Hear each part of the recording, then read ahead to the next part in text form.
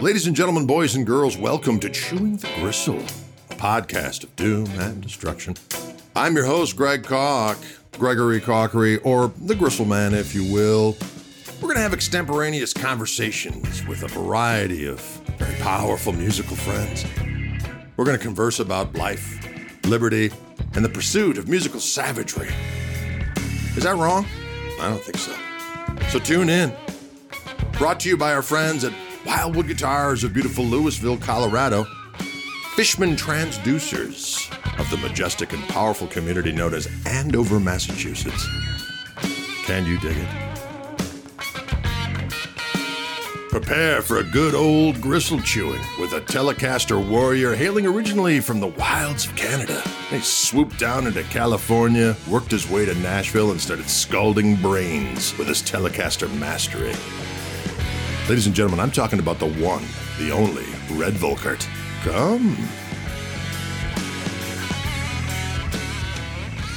Well, Red, one of the fascinating things about doing these interviews with folks is I just like hearing the whole journey. Because, you know, as musicians, we know that no road is ever the same for anybody. You got to figure out a way to, you know, make a living while still doing the music you love. And I just find it absolutely fascinating talking to folks and finding out about their journey and where they're ended up and how they're feeling at this point in time and all that other kind of stuff. And so now you're out in Virginia, and why don't you talk us through, start wherever you want, but let's begin with, you know, why did you decide after so many years of, you know, really being a potentate, if you will, of the Austin music scene and your residency at the Continental Club and just being really heavily identified with the live music scene down in Austin, that you said, you know what, I think I'm ready for something new. I could certainly relate to it, but let's start there and go back or forward or sideways from there. Well, that's exactly it right there. There it is. You had it. No, I mean, I have enjoyed the hell out of it. It's been wonderful, all kinds of great everything. And, you know, met the best players. They all come through Austin to play on tour. So I always got to meet a lot of people. But I did the same thing in Nashville for 11 years prior to that. Right. And then I was there 11 years, and I moved to Austin. I was there 20 years. And doing a house gig at the Continental on Saturdays with my band and Sunday with a band called Hay Bale. And did both of those gigs for 20 years, other than subbing out to go on the road and do different things like the guitar show, whatever, the festivals and things. But the reason for moving is just, I guess, being old and tired and sick of the club thing. And I've always been like yourself, I'm a whore with a guitar is what it comes down to. I just can't take no or say no for an answer.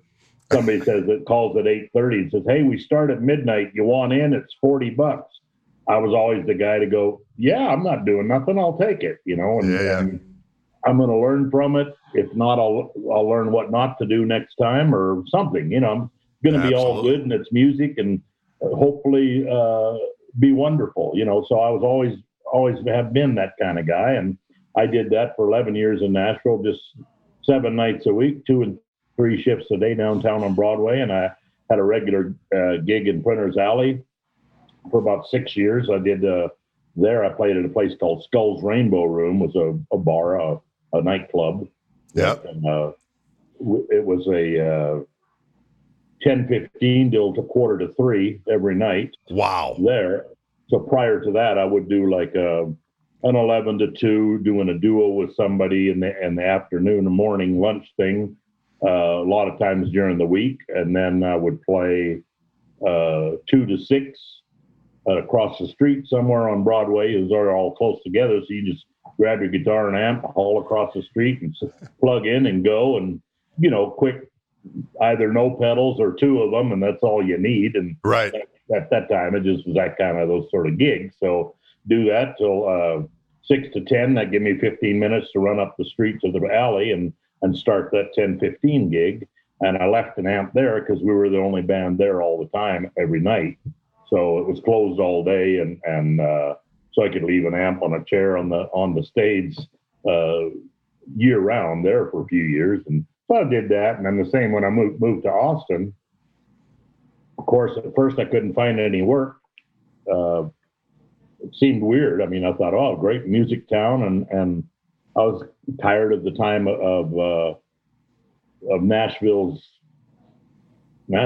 you know. Yeah, I understand. Yep. Shtick there musically. And it's, you know, just kind of 80s rock bands with cowboy hats playing downtown. And just, I didn't want any of that sort of stuff anymore. I'm getting older and like, I'll move to Texas. At least it's still got some Western swing and old country guys. And if it dies its last breath, it'll probably be over there in Texas. And maybe I could be at least watch it die.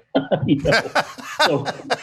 So I moved there kind of for that reason. And then when I first got there, I couldn't find any gigs. But it wasn't, you know, that there wasn't any. Of course, there's like 200 music things going on in that town all the time, or there was Sure. when I moved there in 2000.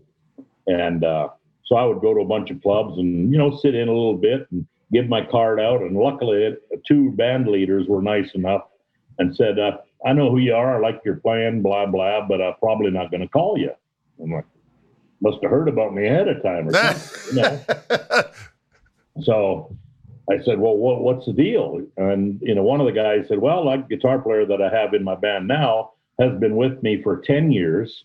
And when he takes off 3 times a year, I get the guy before him that played for 12 years with me before that. So no offense, I'm going to call my buddy because he's still my friend. He left on good terms, and, you know, which is kind of rare in a band, but I guess right. in a town like that, that's okay.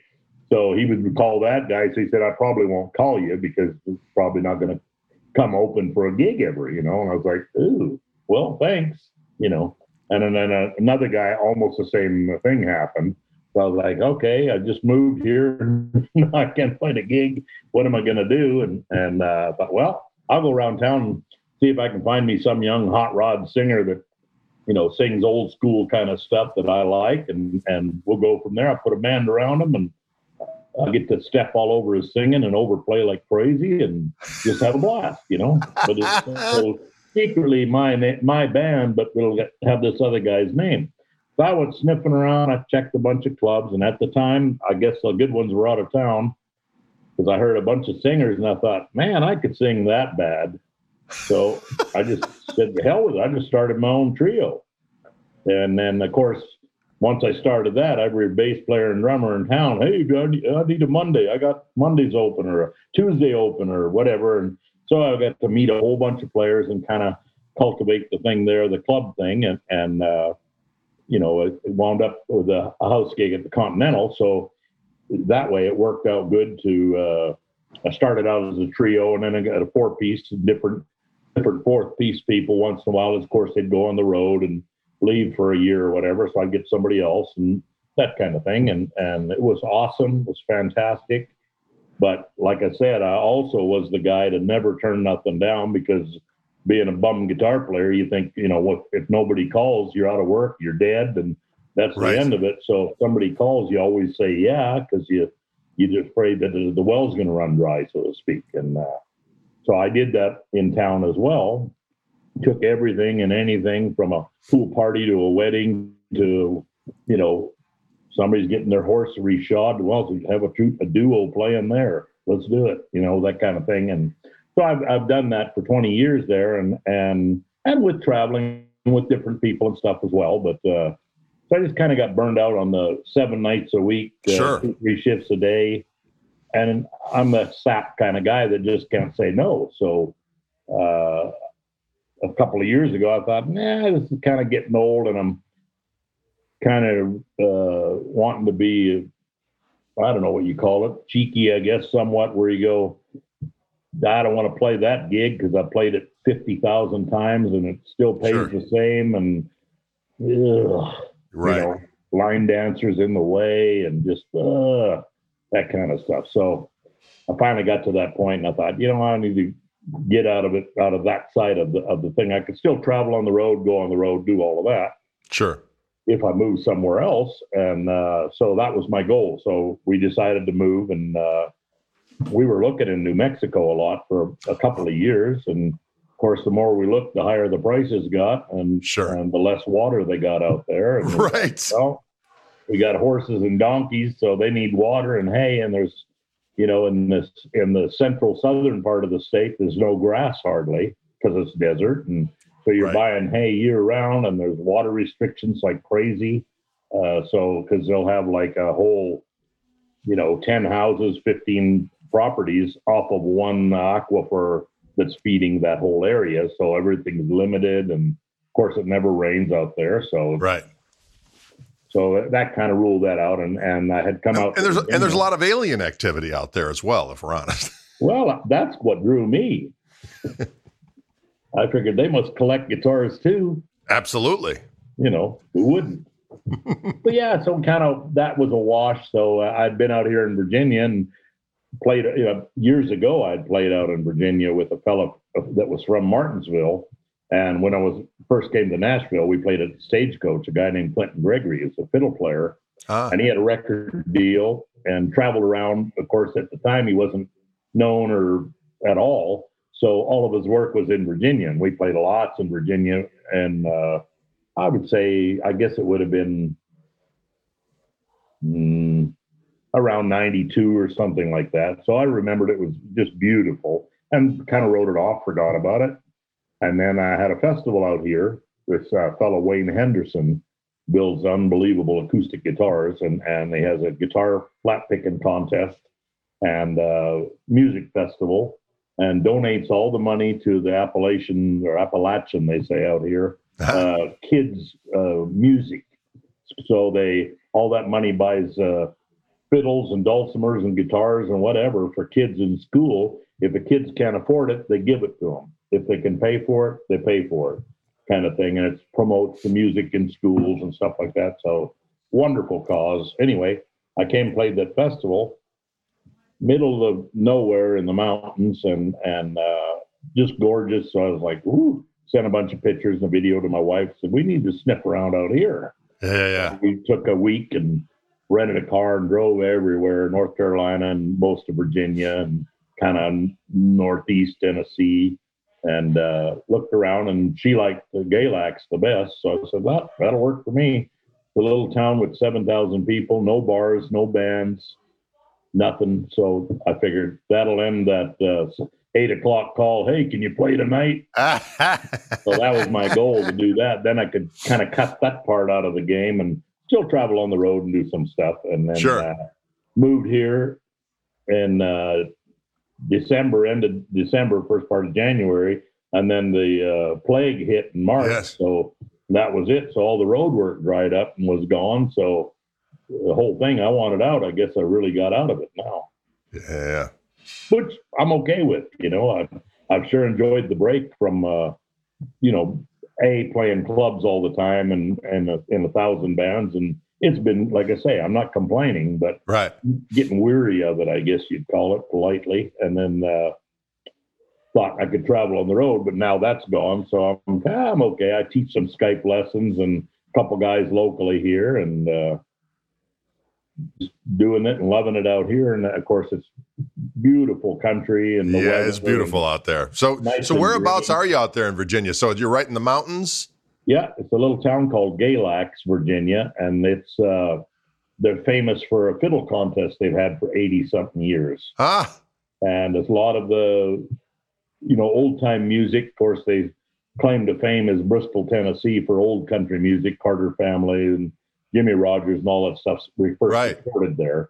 So a bunch of that music came from this area, kind of the southwest corner of the state.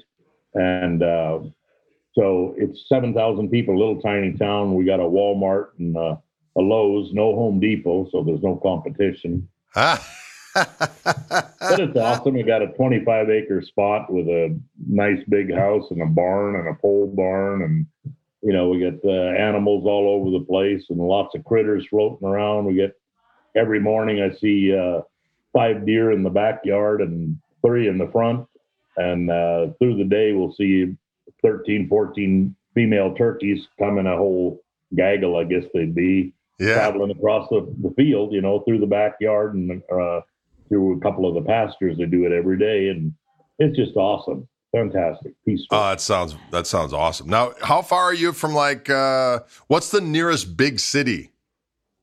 Well, to me, a big city would be Mount Airy, where Andy Griffith was from. It's probably 12,000. No, I'd say Winston-Salem would be the nearest bigger airport city. Okay, so that's where you fly in and out of, probably? Yeah, and it's like an hour and 20 minutes at the most. Oh, that's not bad. And then Roanoke is kind of north, I guess it would be northeast of me, and it's about 45 minutes from here. And there's a bunch of little towns, kind of, suburbs. They were towns. Now they're all one big kind of blob of Roanoke, Christiansburg, and Blacksburg. They're all universities there, Virginia Tech, all that stuff, Yeah.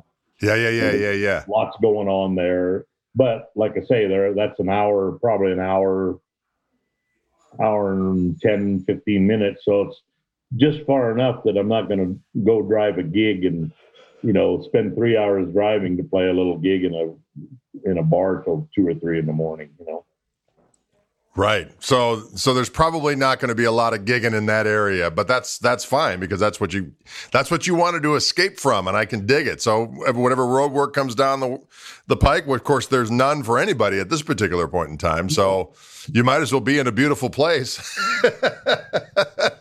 Yeah, and there's a whole bunch of pluses too. That I've always lived in a city. Of course, playing music, you kind of gotta to stay in the game and otherwise out of sight, out of mind. Right. So, yep. But also the other side of that coin, what wanting me to move was, property taxes, traffic, smog. Sure. Yeah, Austin's getting the population. I forgot what the statistic is, but it's just something insane about the amount of people moving there and the increased amount of drivers monthly. I heard the statistic, and I couldn't believe it. So it's like the infrastructure can't handle how many people are moving there. I can imagine that the city has changed even from the time that, I'm good buddies with Roscoe Beck, and he tells me how it's changed drastically from, him growing up there and so on and so forth. But I would imagine just from the year 2000, it has changed immeasurably. Yeah. Yeah. It's just a lot of, like you say, it's overgrown, and it's, they're not set up for it. And of course, with that, more people comes, more crime, more homeless, right, more traffic, it was just all kinds of stuff, so, which all of those things make it a lot less fun to drive into town to play, kind of thing, and or live there and play all the time, Well, I think it's fascinating when you mentioned that, I think people that aren't musicians, but maybe are fans, or maybe weekend warriors or something like that, would think, a guy like Red moves down to Austin, everyone's going to hire him in a second, and they kind of miss that whole thing of that no matter who you are, it's still the people that are hiring people. It's about who you know and people being friends, and that's really what it all comes down to. And the best thing you can do is, if you want any kind of freedom, even though it's harder, but you do it on your own and you're not dependent on everybody. And I think it's funny you're looking for another singer, because I love the way you sing. I love your voice. I think that, what a lot of people, I've wrestled with that for years. I sing a certain way and I'm good at sounding a certain way, but you're always thinking, I'm going to find the ringer. You know what I mean? I'm going to get the ringer who's going to be the person out front, but it never works out because. Yeah. If you find a guy that sings good, you can't put up with him. Exactly. Correct. He's got something real bad wrong, Right. Fascinating. But yeah, it's weird how that works. That you think, I don't think of myself as that, but other people that, like yourself or whoever, you think, man, that guy must never be out of work, And you look around, and I think now, being an old fart and knowing a bunch of great old players through the years, it seemed like the better ones either had to do their own thing or had less work, because they played so good and had their own style. They didn't sound like the guy on the record. So most of the non-hearing music people would never hire that guy, because he doesn't sound like something they're familiar with. Exactly. So the better the player, the kind of guy gets knocked out of work just by practicing too much, I guess, and, Right. and being a better player and, getting to sit together and, and it's not that people don't want to hear it, but they kind of don't because they want to hear something that's simpler and more familiar to their ears. And so many, like you say, weekend kind of bands, warrior bands, if you can sound just like the record, then boy, they all want you for that. Right. Exactly. But anybody that plays and practices too much goes, I already played that 30,000 times. I'm tired of that solo, Exactly. for that song. So can I try something different? Nah, we'd rather you didn't. So you end up going, okay, I guess I got to start my own band or take up welding or something, Well, that's an interesting point because I was going to ask you when you were gigging down in Nashville with just, doing the Don Kelly thing or just kind of, as you said, the gig you had later on, Printer's Alley. So you're playing nonstop. How much of that was you had the freedom to kind of suss out new things and were you kind of like, oh, on this gig, I can try messing with this? Or was it more about refinement? Not that those two aren't, musically exclusive, but there's, you know what I mean? Were there things where you could stretch out and try new things, or was it more about how do I fit into this thing, kind of what we were talking about just a few seconds ago, fitting into the gig so that people understand that there's a sameness? You know what I mean? Well, to me, kind of that's all tied together. I mean, you take a gig because hopefully you like it because of the music and the people in that group, and so you take it for that. And while you're in it, of course, you probably chose it because they're the kind to let you get away with trying new things and experimenting a little bit, which to me, Don Kelly was the best band leader on the planet ever, because whoever he had, the more the guy played and overplayed and did a bunch of goofy shit that no one's ever heard of, the more he lit up and went, go again, go again. And he would make you keep, till you ran out, you started repeating yourself, then he would start singing again. So, but he did that every day, every song, all the time. So that was like a marathon learning how to run properly and get the hang of that and how to pace yourself through a 5-hour gig and that kind of thing. And then I would, do a bunch of other different band things that were more, if you did a showcase with somebody, well, they want it just like the record. Right. I can't do that, but boy, it's sure going to be a challenge to try. So I would try and do that and do my best at that. And then I would have my own little band that just played instrumentals. Nobody was allowed to sing. And, or if we did, you only get to sing the turnaround, because that's all we need. Right.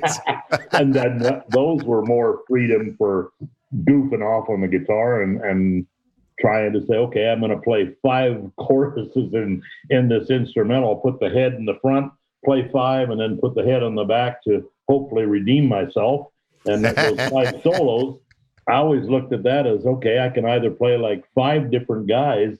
What would Hank Garland do? What would Jimmy Bryant do? What would Ray Koch do? All this, and play like all these people for those solos, just for the fun and the excitement of trying to do that and tie that styles together, but still be, faithful to each person's way of playing or style. So to me, that was a huge learning, wonderful thing to go through, to do that. And so by playing 7 nights a week in 5 bands a week, I got to cover all of those kind of learning, stretch out sort of exercise things as a player and get to learn from the other players, learn when to shut up, what not to do, when to play rhythm, which most guys don't do or know how. Right. Exactly. Just on and on. There's a bunch of that kind of stuff. So Nashville, I really, really got into learning there more about how to fit in a band, how to play with other players. You set up and there's a steel player beside you. Don't ever play a steel lick. They'll want to shoot you. That's just how it is, Of course, a lot of young guitar players go, oh, they're just jealous because I sound just like them. No, you don't. Right. But that's things a guy learns as you go along. And to me, it was a wonderful, wonderful, I would never take it back, learning process for me to do all of that. Well, let's talk about the fact that So you grew up in Canada. So Yeah. you're from Vancouver originally, correct? Yes. And then you went up to Edmonton.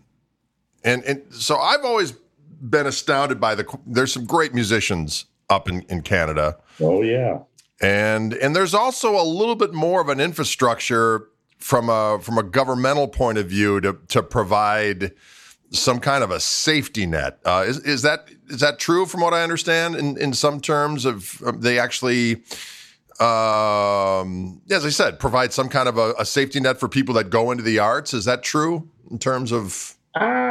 I think maybe if you're a painter or an artist of some kind, like the symphony or a dancer, ballet dancer, those kind of people, but just a dumbass guitar player, Interesting. Okay. Yeah, if you're a guitar player in a bar band, traveling in a band, there's no. You're on your own. Oh, totally. I mean, there's a few people that the singers, like a singer star, gonna be kind of guy, could get a grant to back them for touring to promote a new record that came out or something like that. That happens. Okay, that's what I'm thinking of. Then. 1 in 3,000 bands that happens to. The rest are slamming it out and driving their broke cars to the gig a week at a time. And gotcha. Like here, it's the same old thing, Gotcha. So then you decided you should go out to California. Let's talk a little bit about that. What was that like? Were you thinking you were going to find some of and maybe you did the old school, Bakersfield folk and just kind of the whole, maybe even remnants of the, Jimmy Bryan era of musicians out there?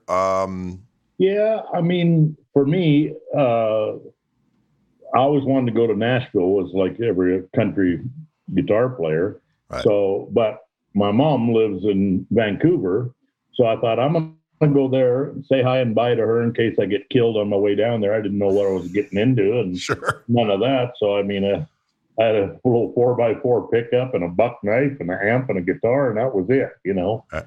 And so I thought, I'm going to start on the West Coast and work my way to Nashville. I'll just stop in for a few days and see what's going on there. I heard about this LA place, it's great country. So, I'm going to go there and see what they do. Right. So I kind of worked my way down there, and luckily it worked out that way that I came through the border, and then I got to Chico, California, where a buddy of mine, a bass player, was staying, and he was shacked up with this gal, but he had a road gig, so I stopped to say hi to him, spend the night, and he said, "Hey, I heard there's a gig in San Jose. It's playing with this Bobby Black, a steel guitar player that used to be in Sleep at the Wheel 100 years ago, and Barbara Mandrell's band, a great guitar player, or steel guitar player, and his brother Larry Black was a wonderful guitar player, and they had a bunch of 45s out in the 60s of kind of a Bryant West style of playing. So I was aware of his playing, of course, being a steel guitar fan too. So I heard about a gig, so I went down there and auditioned for the gig, and lots of funny, goofy stuff to say how all that came around, all that anyway. So I did that gig, and then it kind of fizzed out, and I was like, nah, it's getting old. 6 nights a week in the same club, and the 7th night I had another gig in San Jose for the Sunday nights, and it was all fun and good, but it was like, a little bit of women trouble, tired of the music, and I'm gone. So I head on down, and I go to Santa Cruz. I hook up with a gal there, a bluegrass singer that liked Western swing, and so she did bluegrass and stuff. So we do Jimmy Martin tunes, and I'd turn them into swing tunes just for fun. And I did that for probably about 8-9 months, and then she got divorced, so she canceled a bunch of gigs, and it kind of fizzed. And so I'll go to LA before I go to Nashville. Everything is on my steps to get down there eventually to go to Nashville, because I want to see Leon Rhodes play and Buddy Emmons and all those guys live, if I can see it, and it'd be great. So I stop in LA, and I go to a couple of jam sessions. The guy says, "You looking for work?" I said, "Yeah, maybe. What do you got?" He said, "Well, this bass player in town, he's looking for a guitar player. He's got to play 6-7 nights a week if you want." I said, "Okay." So I went and auditioned in somebody's garage and got the gig, and And I played that for about 4 years there, thinking, I'll get to Nashville. I'll get there and inch my way there. So I kind of did a West Coast thing there. And of course, while I lived there, it was a whole nother learning experience thing as well, in that there's so much music and so many kinds of different styles of great, phenomenal players. I mean, when I first got there, I only, got a few weekend gigs and I had a bunch of time off. But luckily, I had a little soup can full of money, to keep me afloat. Sure. And so I'd go out at night and check out the bands and stuff. And, one night I'd see Mundell Lowe playing, in a jazz club, him and the Jack Shelton, the trumpet guy. And right. I'd watch that until I had a headache about 3 songs because it's just too hard to soak in and what they were doing, So I'd watch that. And I'd go see them but at least once a week. And then Frank Gumbaldi was playing at some hoo-ha jazzy fusion-y club. And sure, I'd go watch him circle pick for a while. And then, then the Palomino Club had a whole bunch of goofy stuff there and good old country stuff, new country stuff. And they'd bring in big acts. Jerry Lee Lewis would come over there and kick shit over. And it was just great. So then, blues bands, punk, rockabilly, big rockabilly scene. Oh, so yeah. I just loved everything because there was just so much music there. And I just wanted to learn. So, I got to play in a bunch of little rockabilly situations, a bunch of old school country ones, some commercial country ones that were playing the new music, in the mid 80s, whoever was popular, Bellamy Brothers or whatever back then, and just to do it, and it's work and fun. Get to meet other players and learn from them. And out there, I learned about the substitute thing, where I'm in your band, but I'm allowed to sub out every night if I want. If somebody pays me $5 more and it's 3 miles closer to home, I can sub out and call a guy to fill in for me in your band, and you can't get mad about it. It was like, right. What?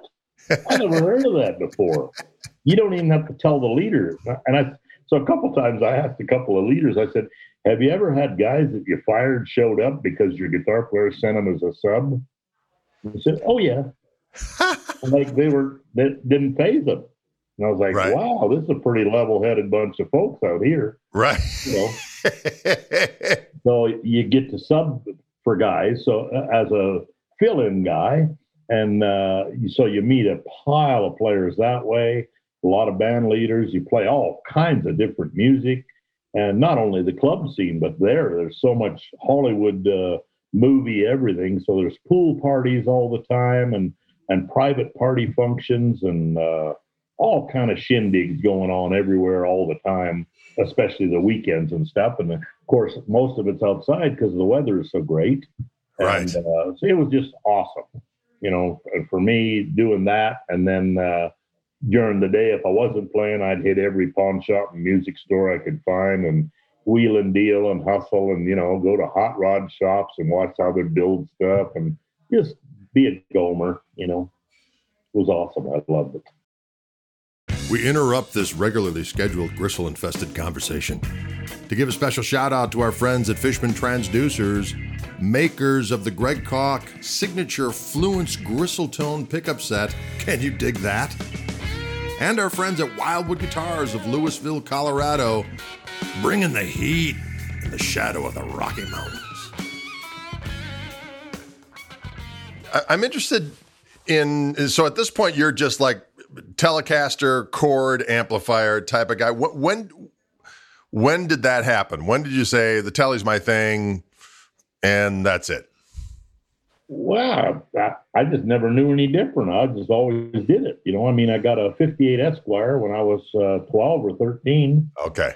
And then I took a screwdriver and a hammer and I put a Charlie Christian pickup out of a lap steel without the long magnets, just like a P90-ish kind of thing. Sure. Charlie Christian. And I carved a hole with a hammer and a screwdriver and put in this Charlie Christian pickup, duct taped it in the bottom, rolled the duct tape so I had a 2-sided tape. Stuck it in the bottom and wired it up, with matches and, like any kid, and that was it. That was my guitar. And then back in Canada, then I was like, man, it's great. And I had an old Stratocaster, a 58 Strat, and that I'd gotten a pawn shop as a kid, it was like $90. So why not? Right. New ones were $350 then. So, I had a couple old guitars and I played lots of new ones sitting in with other guys. And it's like, I always liked the old ones.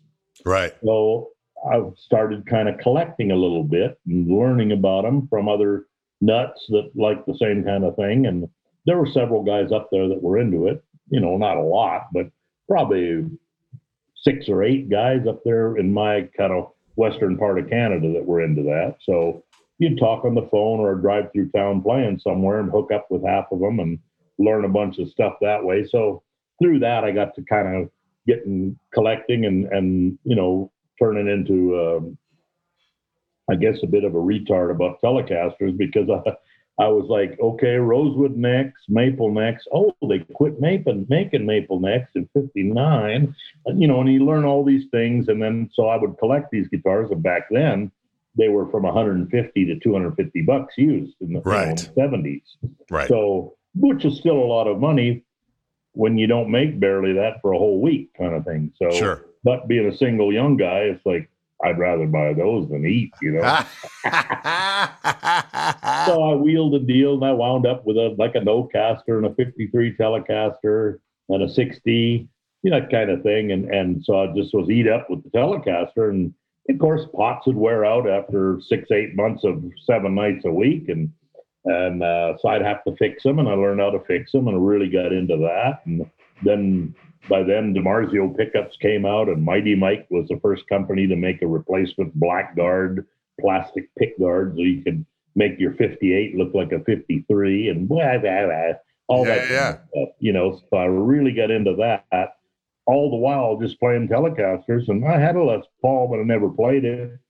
And the 335, I never played it, but I had one because a lot of guys were into them, kind of thing. So it was really, really, caught up with just the Tele without kind of knowing it, because it was like that. Well, that's what I'm playing. That's what I use. And I never switch horses, even at the shore, never mind midstream. I just never did it, Right. So when you're 12, what kind of music were you listening to? Were you into Telecaster players, or that was the guitar that was available to you? What kind of stuff were you listening to?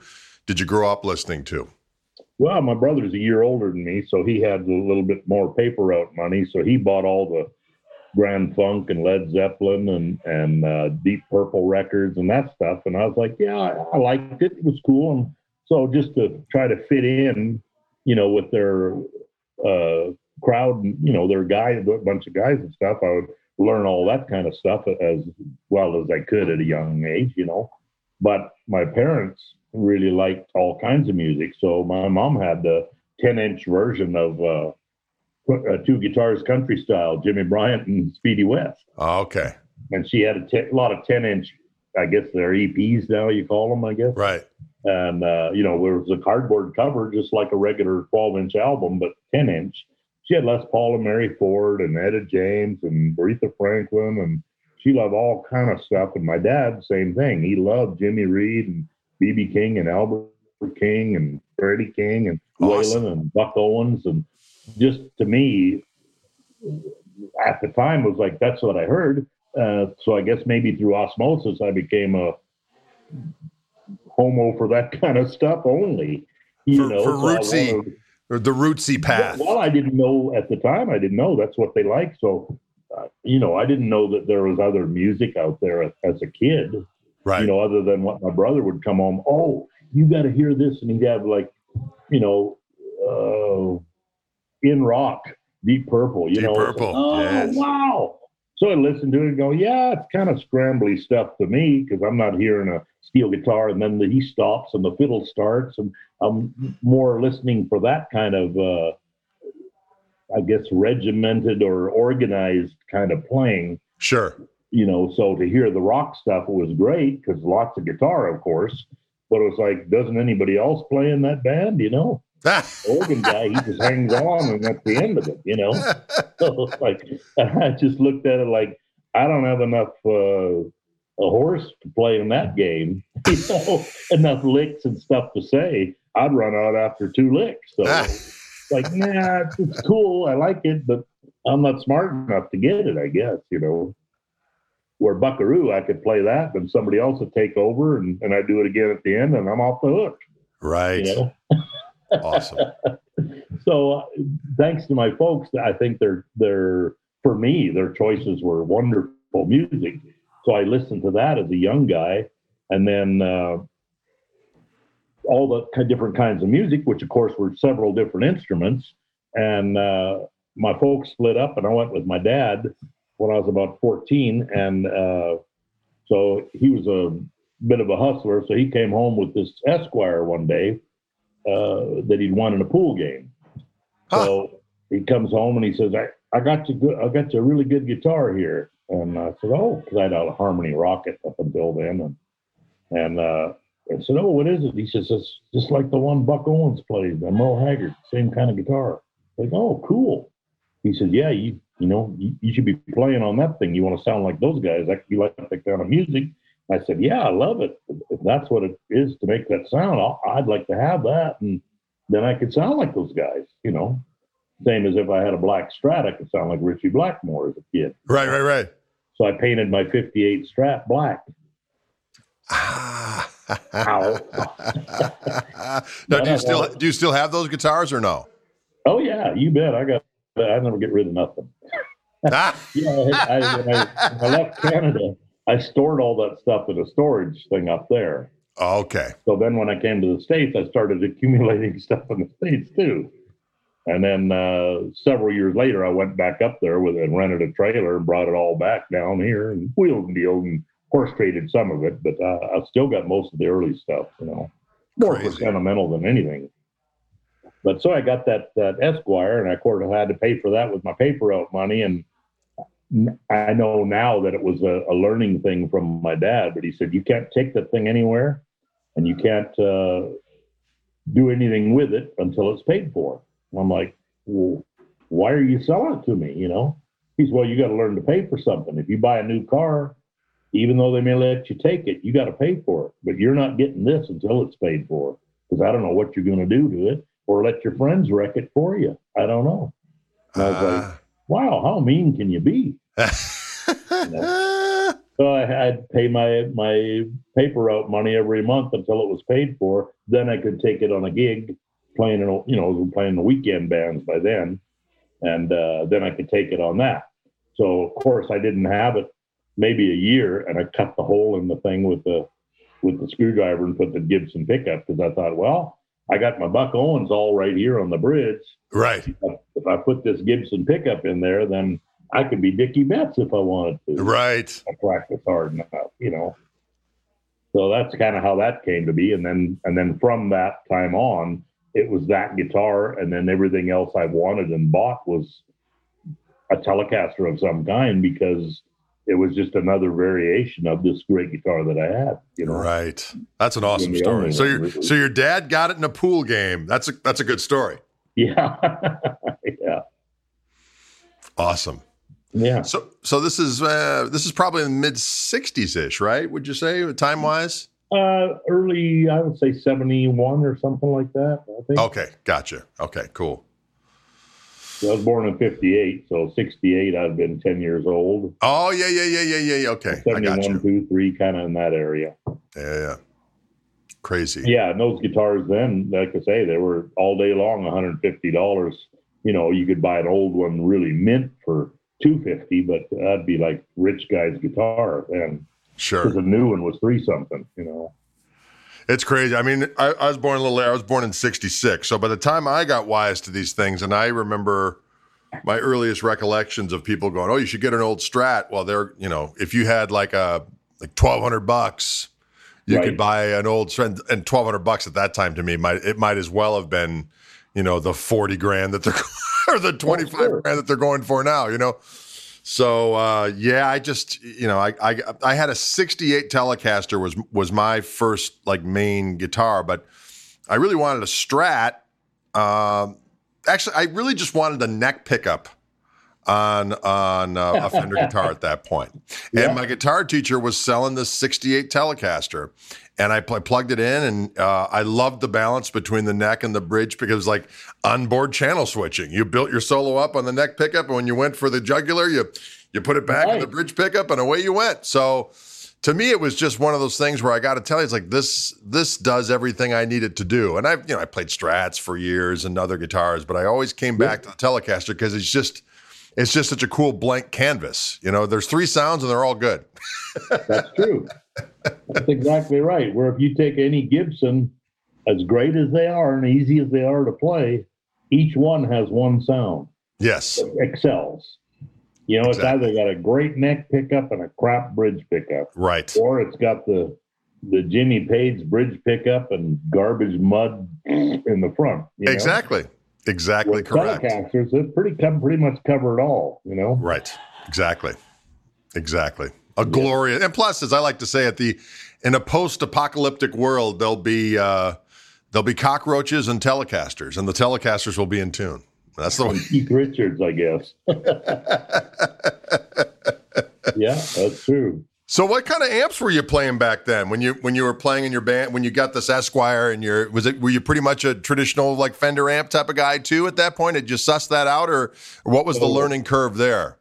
No, I've just been a lucky son of a bitch my whole life. Our neighbor, who owned a carpet store in our little area in Vancouver, out in the country, he had a '54 Tweed Twin that he'd recovered. Oh. And a Framus guitar. It's kind of a L5 looking thing, which was horrible because it had dobro action and was bad. But anyway, he didn't play anymore. And he said, I use the guitar a little bit in the living room if we have a party. But he said, got this amp here. You think you might want it? And I said, I don't know. How loud is it? He said, oh, man, that thing is loud. It was a low-power Twin, but it was still. Probably 45, 50 watts, Yeah, absolutely. So I plugged in the Esquire there, and whack, whack. Yeah, that sounds good. No reverb, nothing. That's good enough for me. Right. So I got the thing for, it was like $100 or something like that. And I used that for a while, and then I played on Vancouver Island, and there was my first taste of a vintage anything. There was a little tiny music store that had a bunch of old stuff in it. And in the front window, right off the sidewalk, was a Tweed Bassman. And low-powered one. It was the early one with the 2 rectifiers and 2 power tubes. Okay. And it was like a 55. So it was a single channel, like just two inputs. Sure. Where the one everybody wants is the 4 input, but it didn't matter to me. I saw that amp and I went, Jimmy Bryant, that's what's on the album cover. I could sound like that guy. So I wheel and deal. Of course, it only had 3 speakers in it. One was blown, it was gone. So it only had 3 speakers in it. So I bought it anyway. And I rent the Radio Shack, and I got me a 10-inch speaker and put it in there. I don't know if the ohms were anywhere near anything. Had to have been probably 8 ohm to make it act right. I didn't know. I put it in there. I was like, great. So I used that amp probably for about 4 years, I guess. And then a guitar hero of mine in Vancouver, their band was traveling, and the singer's Blackface Super Reverb fell out of the back of the truck on the road. And the only thing it did was break the tubes, and the cabinet was kind of cocked sideways instead of straight up. So he said, man, I don't know what we're going to do with this amp. I said, well, does it still work? He said, lights up, but no tubes. I said, oh, all right. You want to get rid of it? Yeah. What do you want it? I said, yeah, I'll take it. And so that started my fixing and tinkering kind of part of that, because I was doing that with bikes and whatever anyway as a kid, and so I wound up getting that Super. I don't remember what I paid. It was like $30 or something like that. But the cabinet was broken, and the board had fallen out and got pinched out when the cabinet got twisted, So I put some L brackets inside and glued in some new brace and drilled the holes and put the board back on and put some tubes in it. I had a Bassman piggyback head that I'd bought, and it had all the same kind of tubes except the reverb tube. And the little ones weren't broke, just the power tube. So I retubed it, turned it on, and I used that thing probably for about 8-10 years. Wow. Like that. That was I had just a cord and a Esquire and a Super Reverb, and the reverb worked. It broke all the time. The little wires broke off of the transducers inside the tank. So I rewired that with heavier wire, so it didn't sound as good because of the heavier wire, but it worked, so it always stayed working. So I used that till I moved to the States. And then when I got to the States, I knew amps were way cheaper down there. So I stopped in Bellingham, Washington, which is fairly close to the border. And I went to a pawn shop, and there was a Session 400 with a JBL in it. And it was like $150. I thought, that's it, steel guitar amp, clean. So I bought that, and that was my amp until I got to Nashville, and I bought a Black Phase Twin down there. Got it. So yeah, it was just about kind of. I mean, I always knew what I liked in amps and sound that I wanted. I wanted to be really clean and clear, like Jimmy Bryant kind of a thing, and never, I never played in any rock or blues kind of situations that, required me to, I'm going to have this kind of amp to get that job, so it was like none of the jobs seemed like they were lasted enough or nobody offered them to me that I would have to go out and get a blues guy rig, that kind of thing. So I always had super clean kind of shooting for that Fendery, you run a Super on 3 or 4, it's a wonderful thing. And, sure, absolutely. The same with the Twin. And then that Session, it was, it'd peel skin on 5, but, crystal clear. But I thought at least I can keep up with the 800-watt bass amp that had come out at that time, the Galen Cougars. Play with those kind of guys and drummers that want their drums in the monitor. Was like, I never understood that. You're sitting on top of them. How come you want more? But anyway, so that amp would cut it with those guys. And so I did that. And then when I got to Nashville, I got a Black Twin. And of course, I left my Bassman in storage and my Super and in Canada. And then once I got to Nashville, I kind of got settled there because I lived there about 11 years. So I started wheeling and dealing, hustling and buying stuff and repairing. And, I'd buy like refinished stuff and that had robbed parts and restore guitars a little bit and flip stuff that way and make a little bit of extra money on the side doing that. So I always was into both the guitars and amps, but same old thing. I like the old stuff, I guess. I tried a lot of new stuff. Every music store, oh, you got to try this. You're going to love it. I go, yeah, it sounds pretty good in here. We take it to a gig. And I'd set mine up beside it always because I knew when the pressure's on, the thing's going to sound like a wet rag and coughing and farting and just not clear, Yes, exactly. So when you were playing the Tweed Twin and then the Bassman, did you use something else for reverb or you just didn't play with reverb at that time? No, I didn't use anything until I got the Super, had the reverb in it. Right, gotcha. Isn't that wild how when I was younger, I never used reverb. And then all of a sudden at some point you're like, oh, I guess I like reverb. And then you get Well, I always liked it too. I never thought about it as far as it's something I need or what is that those guys got that I'm not getting, because you hear the records of Roy Nichols playing and you go, man, that's the sweetest sound, whatever that is, not knowing maybe that it was reverb, but or I did, and it didn't soak in that that's what I need to make it better, It's crazy. Yeah. Crazy stuff. Oh, yeah. So when you moved to Virginia, did you bring everything? You got all your stuff there now, or do you still kind of have stuff in storage, or have you all collected it in the Virginia countryside? Well, I pretty much, before I moved, I sold a bunch of stuff that I'd been collecting over the years of real pristine stuff that I didn't play. Sure. But I wheeled and dealed them for investment purposes, So I unloaded a bunch of that stuff and kept some, still probably too much stuff. But I moved it all here, and it's all here with me, and it's all good, Excellent. Well, I was looking forward to seeing you at the Dallas Guitar Show, but needless to say, that did not transpire. Yeah, I think they tried 2 or 3 times to bump it ahead and never did come. Well, maybe next year. Yeah, maybe when hopefully when the pestilence is mitigated somewhat, there can be another show and it'll be fun. That was fun when we did that little Telecaster round table, if you will. It was awesome. I had a blast doing it. I was a nervous wreck though, because Jimmy said, "Oh, you got to run this thing. You call these guys up and tell them what you want to play." And all I'm like, "What?" I never did anything like that. So it was like fish out of water for me.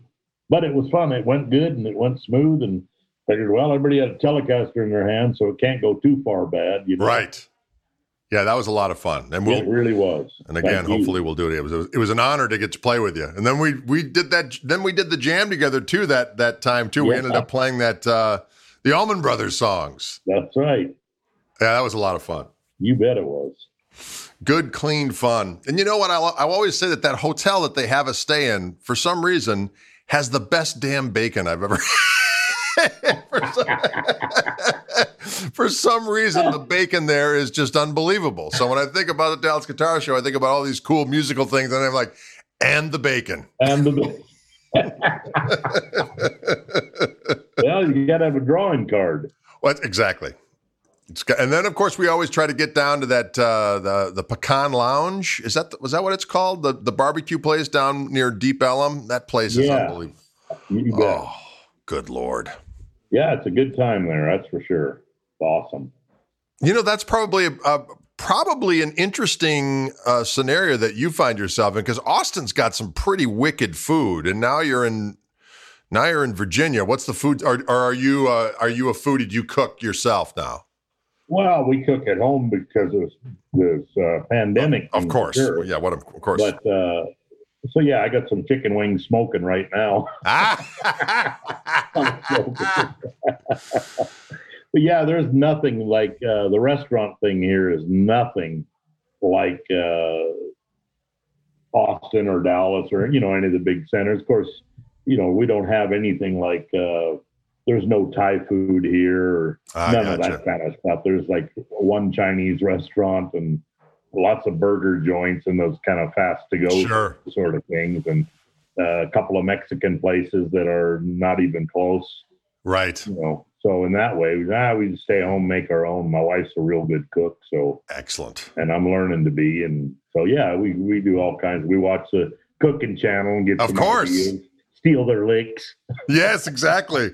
Same thing here. We've been, I got all my kids home now because of the pandemic. So I've got all 4 kids here, and we've been taking turns of everyone cooking a meal, and they've been pretty good about it. And so it's been, we've been having some pretty good food. That's awesome. That's great. With your kids. That's fantastic. Yeah, well, my son, we play in the Orange Room here. We do that a couple times a week, and then Toby, the organ player, comes down from Minneapolis, and we do a live stream every other week. So that's been fun. And then the rest of the kids are just either going to school or working or a combination thereof, and it's pretty cool. I mean, because my 2 older kids are in their 20s. Under normal circumstances, they'd be long gone. So it's kind of, even though it's, you'd rather not have it under these circumstances, but it's fun to have everyone home. So sure, of course it is. Yeah. Good, clean fun, as I like to say. Except now we had actually snowed here this morning. Unbelievable. No kidding. It's just, the weather has been, fall's my favorite time of year. So the trees are beautiful and all that other kind of stuff. But yeah, we had snow this morning. My son was up in northern Wisconsin last week, and they had like 6 inches of snow. It's been crazy. So wow. Little too early for that. Gets a little chilly in this old house. So, but you know what? I'm not going to complain. It could be a lot worse. That's for sure.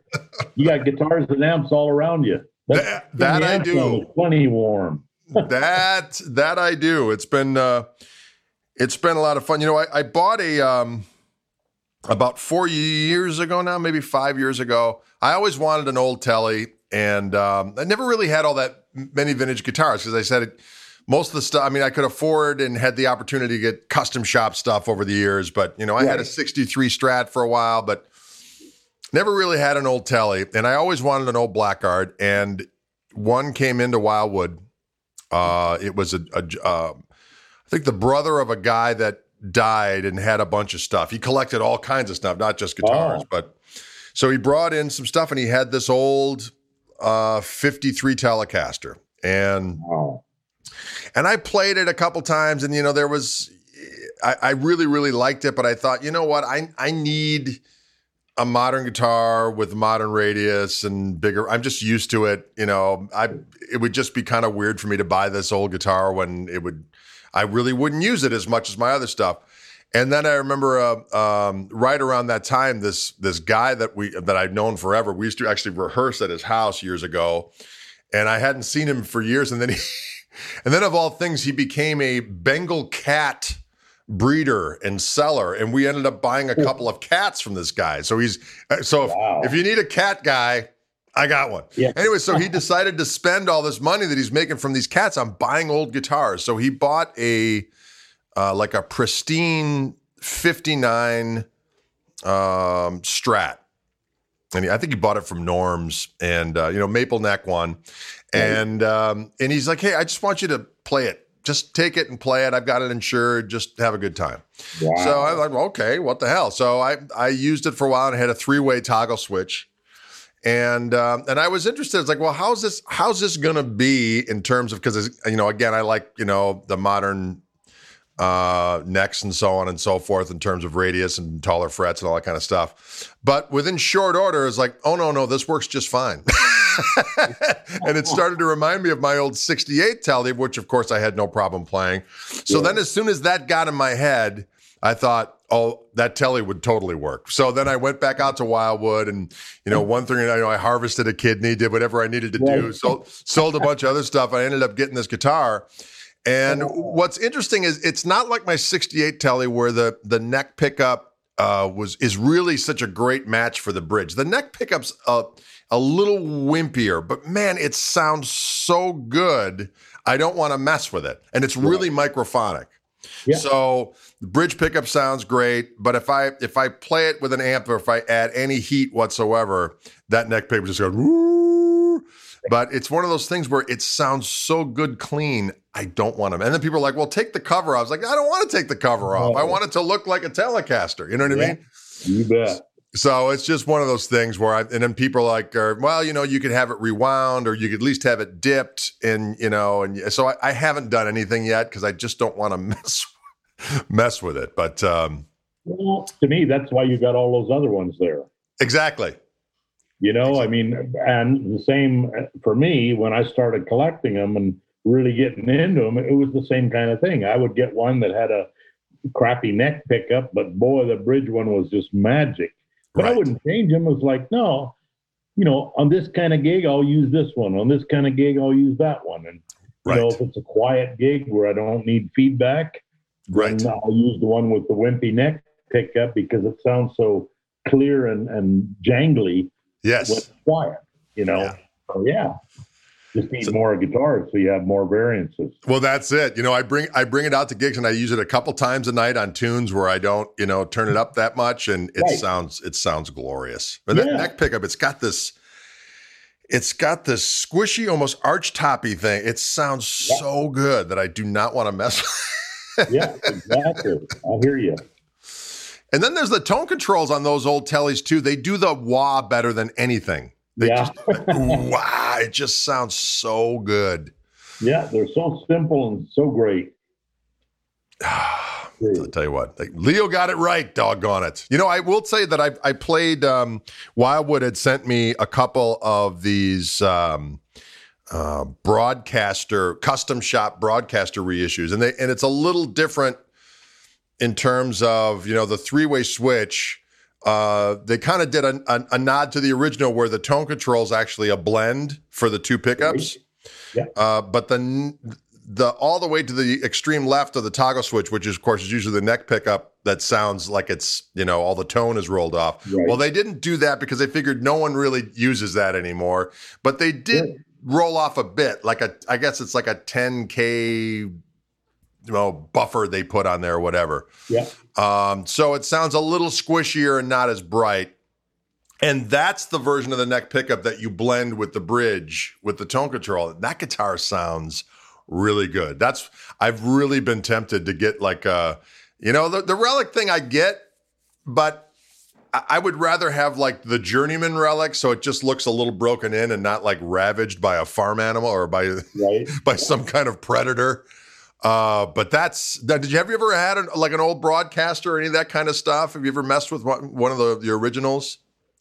Oh yeah. I've had a couple of broadcasters and no-casters and over the years.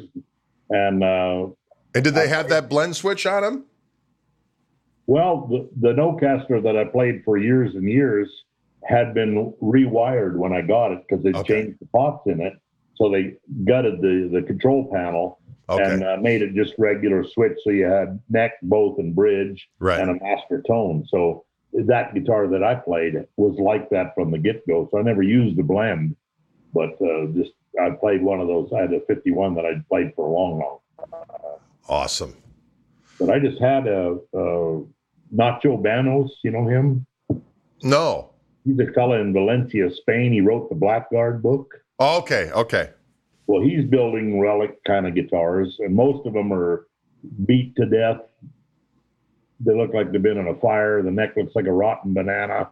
It's all black and and anyway, I got one of his first ones, and it's like that. It looks like it's been in a fire almost, Right. And I just had to make me a new one. And I said, I want a new old stock 55. Of course, everything he makes is blackguards only. So I got a white guard, and the color is more like a 55 on the blonde side of butterscotch, But it's a brand new, looks like, if you look at it, it looks like a brand new 55 that was never played. It's yellowed a little bit, the neck's kind of tinted, but there's no wear on it, and it's not like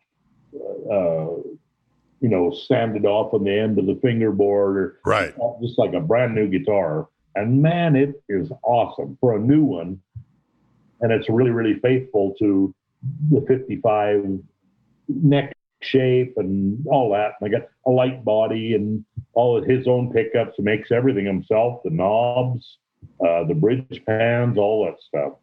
And they sound good, huh? It's same deal. It's just a wonderful, wow, this must have been made on a Wednesday,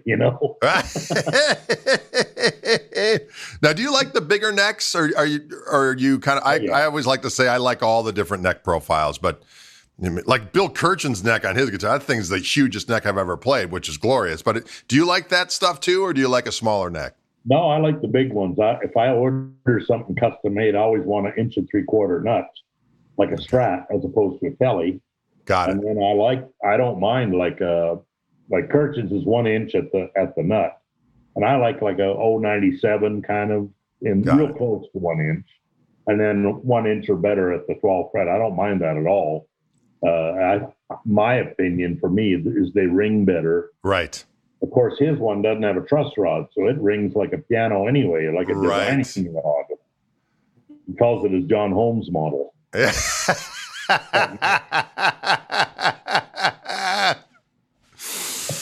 funny. That's awesome. But yeah, it's a Pine Telecaster Rick Kelly made in New York. You're right. Exactly. It's out of old wood from a bar. Wasn't it something like that? Did I hear that correctly? I think the body wood is from the Chelsea Hotel or something like that. Oh, okay. Yeah. And the neck, I don't know if the wood is from there too, but it's a pine neck, which you never hear of or see either. And it's but that's why it's so big, so that they didn't put a truss rod in. That way it won't warp because it's too big. Got it. If they'd made a small one, chances are it would warp, But that thing's straight as a die and plays great and rings like a piano because there's no truss rod with a hole in it, to kill the ringing of the neck. Crazy. So you guys going to still, once Pestilence passed, you guys going to do some stuff together again? Well, I hope so. Of course, he's super scared because he's even older than me. And, pre-existing stuff. So he's like, nah, I'm not going anywhere for a while. Yeah, I don't blame him. Well, if it, that may be the end of it. I don't know, but I hope not. I love him. I love his playing, and he's like a funny guy. He's like, yeah. Play with Ichabod Crane, except he plays great. Yeah. He's awesome. Yeah, absolutely. Well, listen, thanks so much for spending some time with us today. It was an absolute pleasure. It's great to hear all these stories. Thank you. I'm a big fan of your playing too, mister. I think you're wonderful. Oh, well, thank you very much. Coming from you, man, it's a huge compliment, and I thank you. Well, I hope we can do some playing too in the future. I hope so too. Hopefully when this pestilence is past. That seems to be my favorite line. When the pestilence is past. Oh, Lord. Well, listen, you take care of yourself out there, and I look forward to seeing you hopefully sooner than later. And thanks again for spending some time with us today. My pleasure. Thank you, Greg. All right, you take care of yourself. Bye-bye. See you. Thank you so much, folks, for tuning in. Special thank you to Wildwood Guitars of Louisville, Colorado, and the Mighty Fishman Transducers for making this podcast possible. If you enjoyed yourself, ladies and gentlemen, please subscribe and review so that people can get the word out that this is worth experiencing. Can you dig it? Thanks again. We'll see you soon, or you'll hear me soon.